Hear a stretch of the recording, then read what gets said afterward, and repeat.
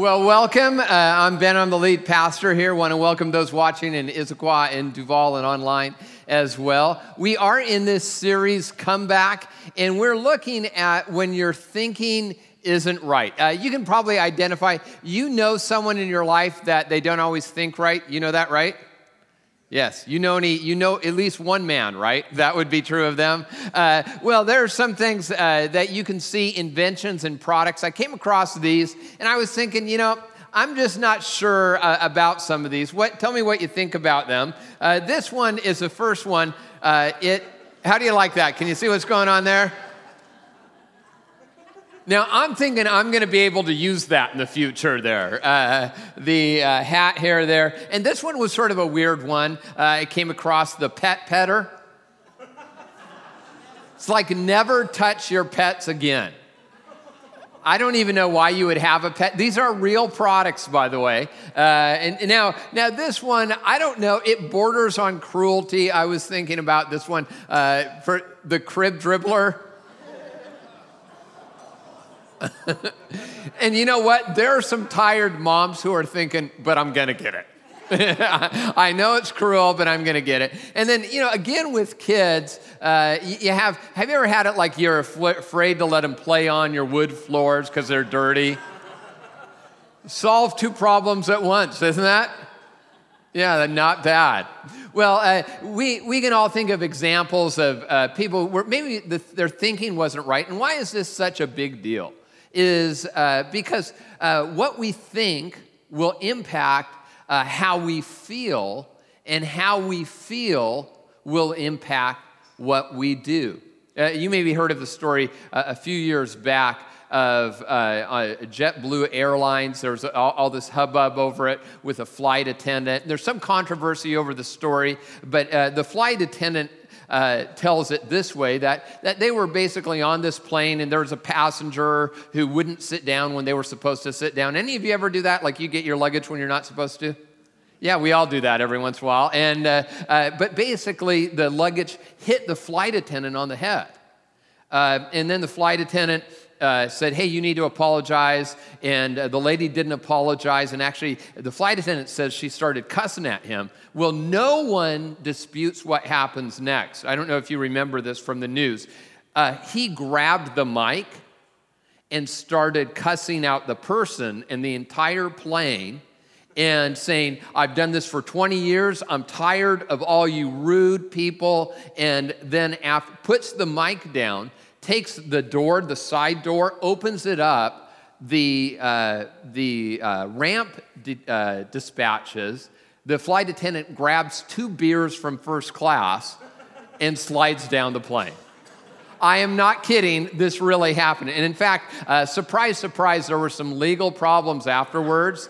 And to raise money, he sold this T-shirt. Yeah, let it slide. Well, we can all think of times when people weren't thinking right. What we're going to look at today is an account from the Bible, a guy named Jonah. And we're going to get into a lot of that. We're going to look at one aspect of Jonah. I actually did a whole series about 7 years ago on Jonah. But I'm going to look at one particular aspect, and that's how he was thinking. And you know the story of Jonah, right? It's sort of the whole idea of Jonah and this guy, he throws overboard, he gets swallowed by a whale, he has dad's name is Geppetto, and he becomes a real boy, right? No, sort of, but it seems like that. It seems like, is this sort of a fairy tale? This is sort of getting this mixed up. And what I want to do before we even go into the story is I want to really look at that, because some of you were raised in church, I wasn't. So, and maybe so I don't have the same biases that some of you have. See, here's my deal, is I figure that if God can raise Jesus from the dead, he can keep a guy alive in a tuna for a few days. That could happen. But there's some of you who'd say, no, I think it's more of a parable of sorts, and you can go there, and I understand that. But you don't have to pretend to believe anything to be here. You really don't. In fact, I think one of the hallmarks of our church is that we can be intellectually honest about our faith and then come to a place of very deep faith. I've actually heard accounts. People would say, well, scientifically, someone could live inside a whale for 3 days, and there's arguments over that. That would be, virtually impossible for that to happen. But the point of this story isn't that you can go ahead and take a ride inside a fish. The point is that God did a miracle of biblical proportions. And in fact, Jesus actually talks about this as if it's a real event. So we read this in Matthew 12, verse 40. It says this, "For as Jonah was 3 days and 3 nights in the belly of a huge fish, so the Son of Man will be 3 days and 3 nights in the heart of the earth." And so Jesus compares it to his own death and resurrection. But the goal isn't to debate whether this is a historical account, as Jesus talked about it, and really I believe, or anything else of that nature, but to really learn from Jonah the anatomy of a bad decision, because we see that in Jonah. So if you haven't taken your outlines yet, I want you to take them out of your programs, and we're going to look at this incredible biblical account, the first 2 chapters, and I think there's a lot that we can learn. Here's what we read. "The word of the Lord came to Jonah, son of Amittai. Go to the great city of Nineveh and preach against it, because its wickedness has come up before me." But Jonah ran away from the Lord and headed for Tarshish. He went down to Joppa, where he found a ship bound for that port. After paying the fare, he went aboard and sailed for Tarshish to flee from the Lord. So Jonah hears from God. We don't know how he heard from God, but it was a voice that he didn't doubt was from God, that God had told him to do something. And what he does is instead he goes the opposite direction. And in fact, the city that he's heading to, he was supposed to go to Nineveh. Tarshish is 2,500 miles in the opposite direction. Well, why would he not want to go there? We find out later in the book that the Assyrians, Nineveh was the capital of the Assyrian Empire. Actually, it's modern-day Mosul, Iraq. So we're very familiar because of what's going on in Iraq. And not much has changed in that neighborhood of the world. Lots of characters there who do some pretty mean things and horrible things. The Ninevites... It was reported that people would take their own lives rather than be conquered by them, because they were the cruelest of all people. That when they conquered a city, they would skin people alive, they would bury them in the sand, and they would take their tongues and then pull them out and spike them in so they would just feel the heat of the sun, and then they'd make them listen to Justin Bieber. It was horrible. No, no, they didn't really do that. They weren't that cruel. So but what happened is they would do these horrible things, and Jonah says, "I don't even want to be anywhere near." And so before you get too hard on Jonah, you just have to understand what was happening. And we've been there before, maybe, where we felt like God has told us to do something, and it's really pretty clear. Maybe it's something we read in Scripture, where it talks about, forgive as I forgave you. And you're like, yeah, I'll do that someday, but not today and not for that person. That where you're to be generous, and you're like, okay, yeah, but maybe that's not for now. Or it talks about areas of moral purity, and you're like, yeah, but that's so hard. This was written so long ago. And we all have our areas, we all have our place, if we're honest, and my guess is virtually every one of us would have one, where we can find ourselves running in the opposite direction of where God has called us to go. Well, here's what happens is God doesn't let Jonah off the hook that easily. We read in Jonah 1, 4, and 5, "The Lord sent a great wind on the sea, and such a violent storm arose that the ship threatened to break up. All the sailors were afraid, and each cried out to his own God."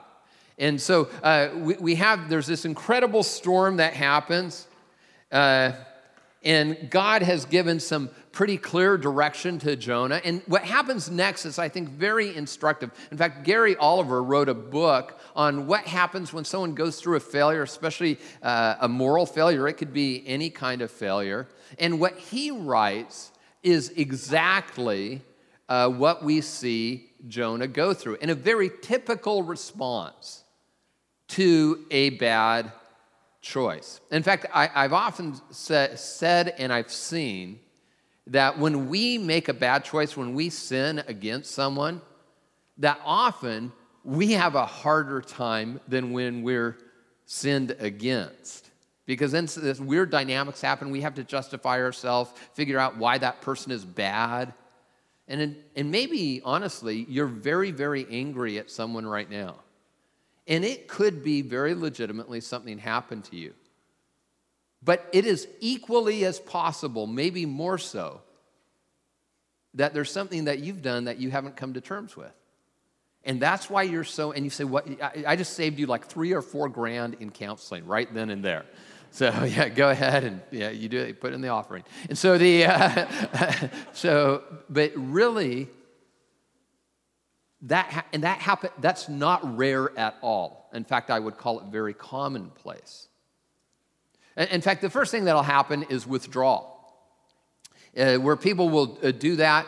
We see this with Jonah, and it says, "But Jonah had gone down below deck where he lay down and fell into a deep sleep." And that's not the kind of sleep that's like a happy sleep. It's actually akin to the sleep of death. As a pastor, I've seen this early on when in ministry. My wife and I have pastored for over 20 years now, and someone would leave the church and would like, I always sort of took that personally, and like, what was going on, and man, was it something I said in my last sermon, or what was going, and we would find out more often than not. In fact, most of the times, it was, they were going through marriage problems and they were getting a divorce.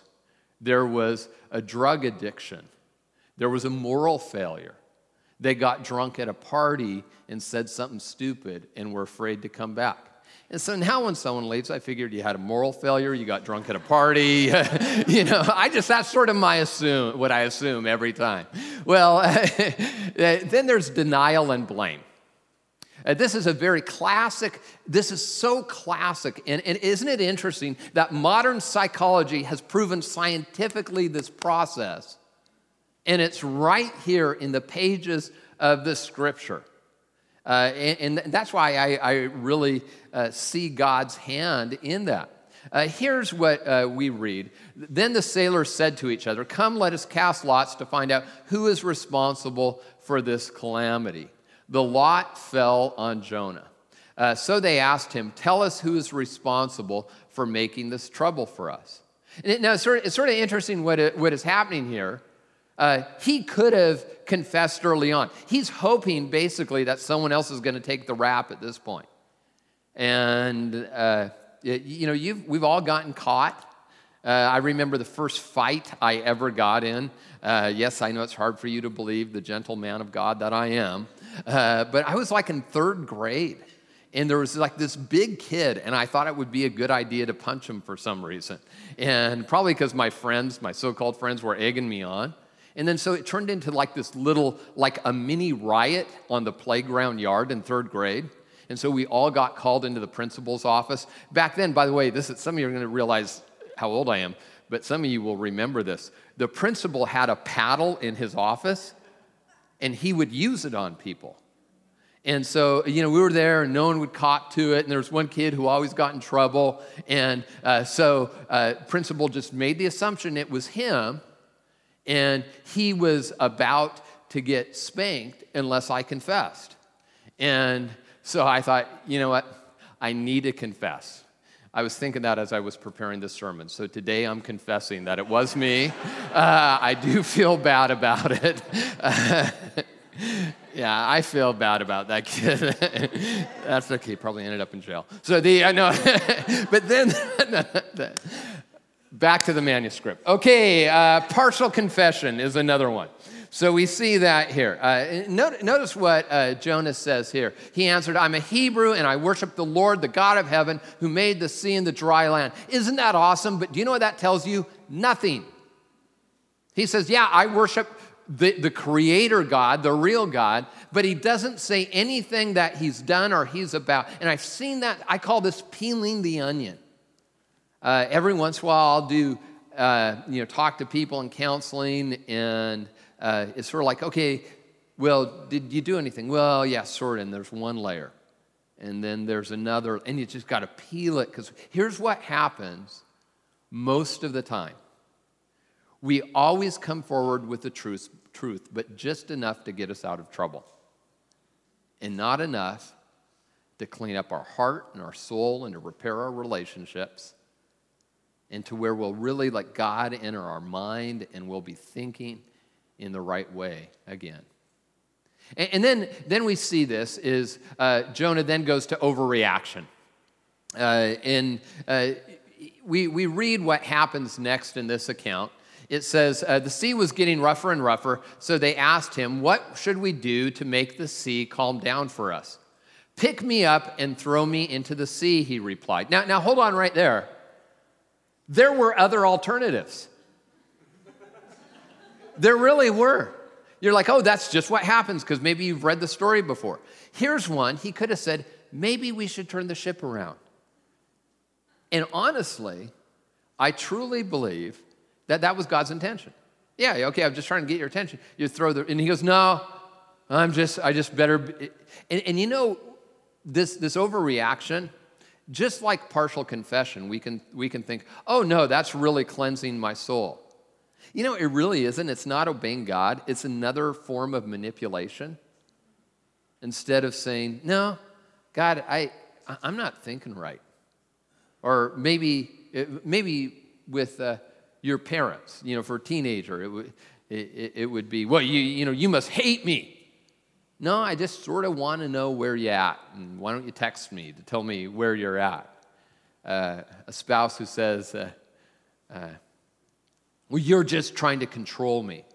No, I just interested when you're going to lunch with people at work, just sort of interested who, I'm your spouse, and that would be a norm. I'm not trying to control you. And overreaction is really, you know what the goal of overreaction is? Primarily control and to shut down conversation. And so now, unfortunately, the sailors did not have my sermon or modern psychology, and so they threw him into the sea. And that's what happened. And then it's interesting if you read the next verse, what happens there is you would think, okay, then God punishes him.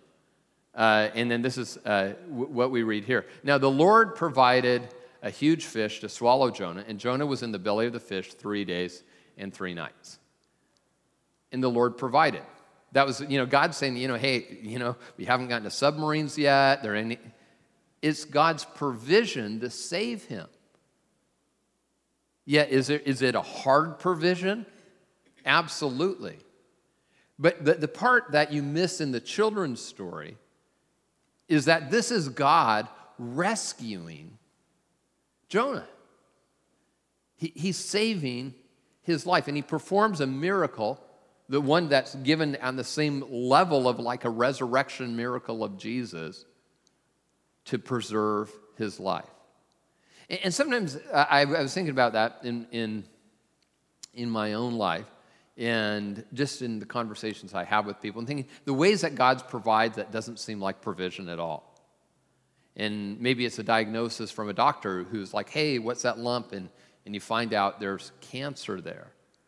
And in a sense, that's a provision because it's found early enough and you're able to get treatment. Or maybe like even your insurance benefit for counseling. Maybe that's one of the ways that God is providing for you.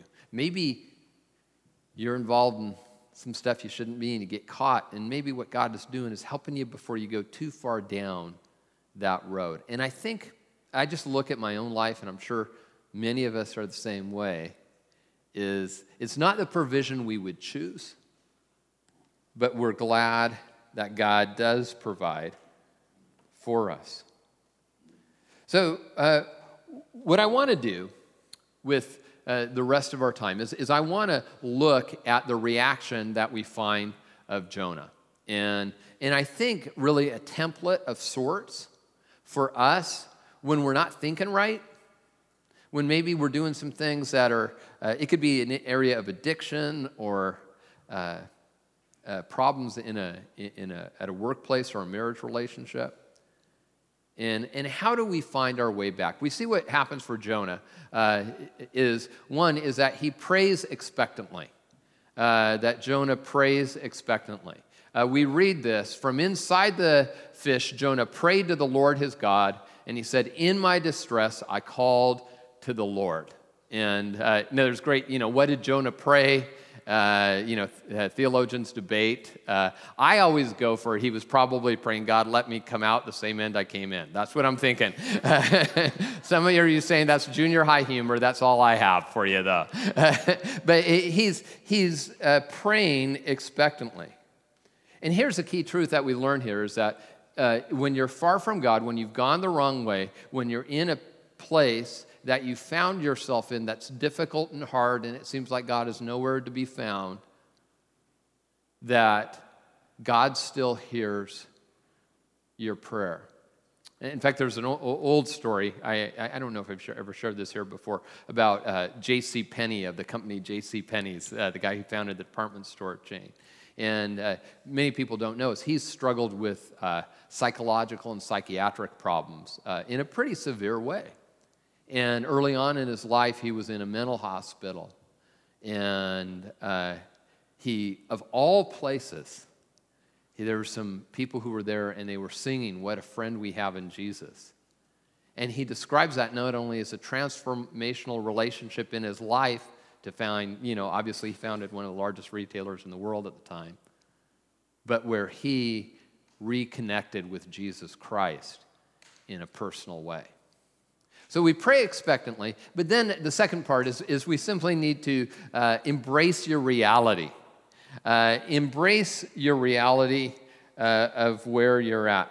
I was thinking about this this week. I was visiting my older brother, one of my older brothers. We're not as close as I would like to be. He's not a very religious guy, to put it in a pretty mild sense. And so he thinks that I'm a little bit strange and with all that. But and I'll contact him. I don't hear that much from him. So it was really odd when I heard from him. And he said he was going to the hospital and he was having surgery. And long story short, he's still there, but doing better. And he had 8 inches of his, I think, intestine or something removed and all sorts of bad stuff there. So he told everyone, don't visit, I'm going to be cranky. And but, I sort of do what I want to. So he was there. And I know that it's sort of horrible to wake up alone because he's divorced and it's sort of no one really in his life. And it's horrible to wake up alone. And so I drove down to Gig Harbor, where he was in the hospital. I got there. I brought him some books because he likes books, and I brought him the crayons to go with him. He's not a good reader, so I bought him his books, and I went to the hospital room, and he was asleep. And in one sense, I was thinking, okay, this is good. I did my thing, and I go write the card. Hey, I was here just to let you know, and I thought, I really need to be here. And so what I did is I sat on the bench across from his bed, and I just waited. I was returning email on my phone. I was doing stuff, and he was sleeping, not like sleeping like, I'm having a nice sleep, but, I had surgery and a lot of drugs in me. And so that's the kind of sleep he had. Well, a nurse comes in quite a while later, and she was evidently loud enough where it sort of wakes him up. And he's sort of waking up, but from this hard sleep, and only one eye opens, like this. And he sees me, and there's this look of horror on his face that I couldn't imagine. And the other guy, and he's like this. And I think because I'm like the most religious person he knows, he thought he was in the afterlife at that point. And just from the look on his face, I think he thought he went to hell. So, and so it was a very true story what happened. So he's like, oh, what are you doing there? And we were able to have a long conversation, and we talked, and he allowed me to, which was great. I said, I would like, his super big pain, he is a pain, but he was in pain, and he had a lot of pain. I said, can I pray for you? And he said, I would love for you to pray for me. And is that a step? Yeah, it's not all the way there. He was embracing a reality of his own mortality. And I think all of us do at some point or another. Here's what Jonah says. He says, you hurled me into the depths, into the very heart of the seas, and the currents swirled about me. All your waves and breakers swept over me. I said, I have been banished from your sight, yet I will again look again toward your holy temple. So he's basically saying in that, if you look at the passage, he's saying, yeah, I'm in this horrible place. I was like about to die, and even though it was the sailors that threw me overboard, God, I know that you allowed this to happen and that you were getting my attention. And he was embracing that painful reality. And sometimes embracing that painful reality can be the clearest way we can think in our life. The painful reality of, yeah, my boyfriend or my girlfriend has an anger problem, and I see where this is going to go if we ever move on in the relationship, if something doesn't change. There's painful realities that are the hardest and the best things to embrace. Maybe the painful reality is, hey, I'm living well beyond my means. I'm trying to keep up with people who have different jobs than I do, and that's just not where we're at. Those painful realities can be freeing. Now for Jonah, it was interesting. One of the realities that he also embraced, he said, yet I will again look towards your holy temple. See, the reality he embraced, he said, I believe that God is big enough, that God will deliver me from this place that I'm in. And, how long do you think it took Jonah to really repent? You think it took him 3 days? I think it took him like 30 seconds. But that process was a process for him to come to terms with what had gotten him where he was at. And for him to come to terms with that God was bigger than what he was currently dealing with in his life. Doesn't it make sense that if God loves you and he could not get your attention with his grace and mercy, that he would allow you to go through some difficult circumstances? There's an interesting verse in the Bible. It's in Joel 2:25. And it's, again, that redemption of once you've gone through that. Because some of us just like to stay there and don't understand that God keeps us there for a season, but that's not where we're supposed to live. And God's saying to the nation of Israel when they've wandered away, and he says, I will repay you for the years that the locusts have eaten. And that really is number 3, is to trust that God is still working. Trust God is still working. We read in Jonah 2:9, he says, what I have vowed I will make good. I will say salvation comes from the Lord. And so even before God delivers him, even before he's out of the circumstance that he's in, he's saying, I believe that God will deliver me. And that really leads to number 4, is that take your second chance. And we see that Jonah, it's very interesting what happens. So he goes through all this trouble and turmoil, and then the instruction is pretty simple. And I would say that we could find a parallel in our lives, is that God usually brings us back to what he first told us to do. Here's what we read. And the Lord commanded the fish, and it vomited Jonah up on dry land. I just like the fact that the word vomited is in the Bible. And I mean, he was on the regurgitron. So then the word of the Lord came to Jonah a second time. And you know what God said for him to do? He said, I just want you to do that same thing I had called you to do in the first place. And we see that he does get a second chance. It's messy all over again.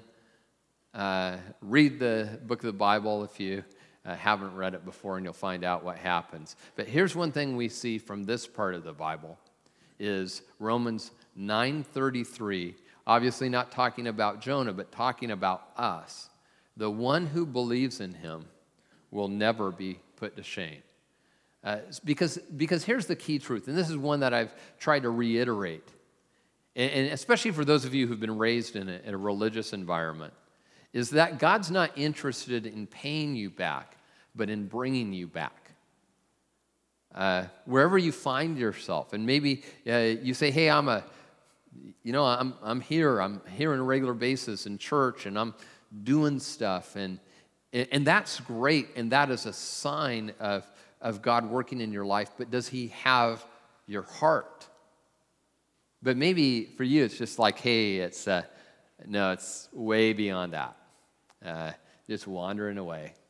And it could be a doubt, it could be a circumstance. One of the things we're doing in this series, Comeback, is we're not only looking at the great comeback stories of the Bible. What we've been doing is we've been looking at some of the many stories you see week after week, who people come to Jesus, their lives are transformed, and we're visiting 3, 4, 5, 6, 7 years later. Was that just for a moment? Or is it true what it says in Philippians? He who began a good work in you will bring it to completion. So I want you to hear another one of these stories of Isaac and Bryn as they share theirs.